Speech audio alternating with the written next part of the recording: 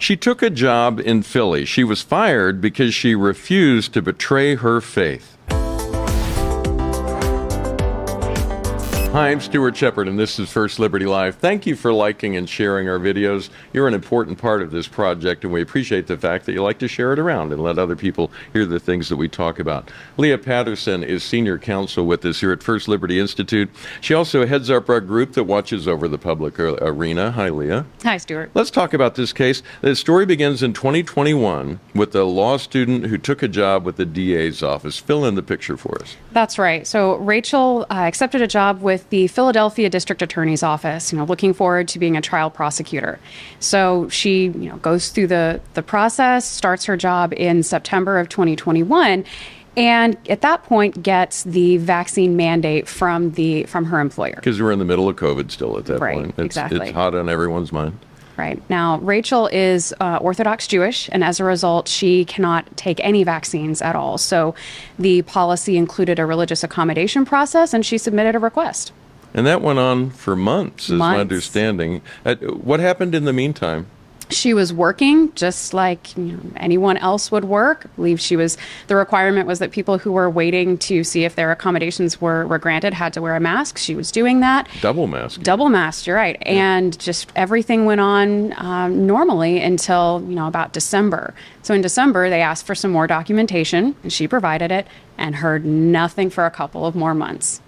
And then? And then she was called into a meeting where she was told her religious accommodation was being denied. And then there was no opportunity for her to discuss that with them further, and it resulted in her getting fired a few weeks later. One question people always wonder is, were any accommodations granted? Did anybody get one for anything? Yes, actually. A medical exemption was granted to one of the other attorneys in the office.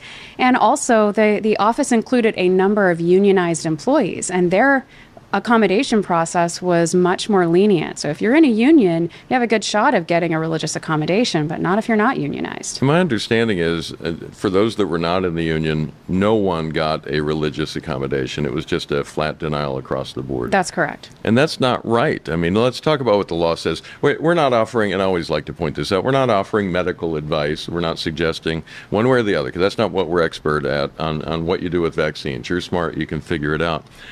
What our organization is expert at, and Lea in particular, is what the law says about faith in the workplace and what our rights are. Help us understand what Rachel's rights are under the law. Sure. So this is a bit of a unique case in terms of the workplace because it's a government employer, and a government employer is subject to the constitutional requirements of the First Amendment. And what that means is, under current case law, the government can make a blanket rule that if it happens to burden someone's faith, they don't necessarily have to make an exception for it. But if that rule's not a blanket rule and it treats people differently, so that, the religious people can't get their accommodations, but people can receive similar accommodations for different reasons, non-religious reasons, then the government has the obligation to treat the religious people the same way it treats everyone else. And that is the legal right that the Constitution provides presently. It also is just common sense. It seems like that's fairness at play there, correct? That's what the Constitution is trying to do. Exactly. And in this situation,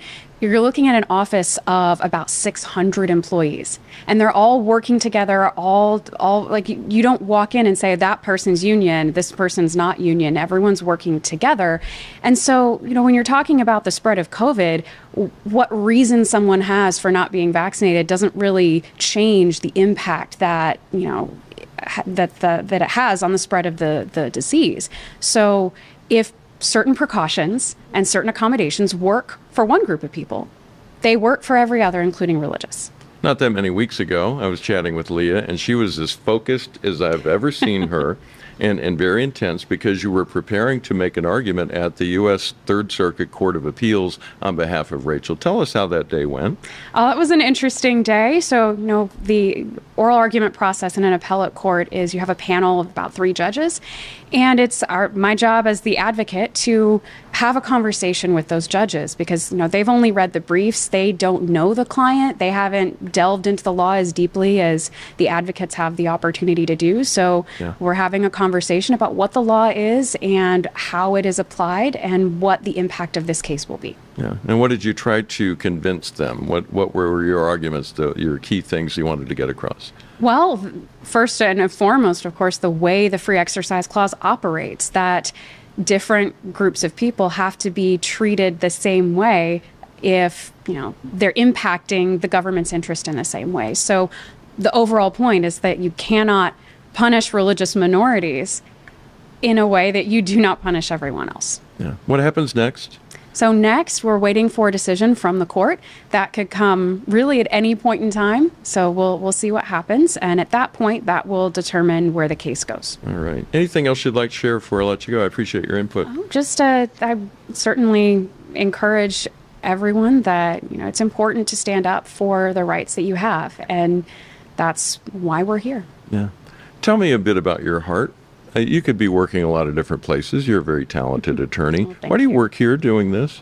Well, I know that God called me to make a difference with my career. And at the end of the day, I want to make a difference to protect the spread of the gospel. And I know we represent a lot of clients with many different religious beliefs, because at the end of the day, if religious liberty is protected, that means it's religious liberty for everyone. And winning a case for Rachel or for another client with whom I do not share religious beliefs is going to protect the gospel and my beliefs as well. Outstanding. Lea, I'm glad you're on our side. Thank you. Great chatting with you. If you want to see religious freedom defended expertly all across America, if that's something that's important to you, would you consider supporting our work here at First Liberty Institute? Just look for the big red Give button up at the top of the homepage. First Liberty is fighting for what matters most.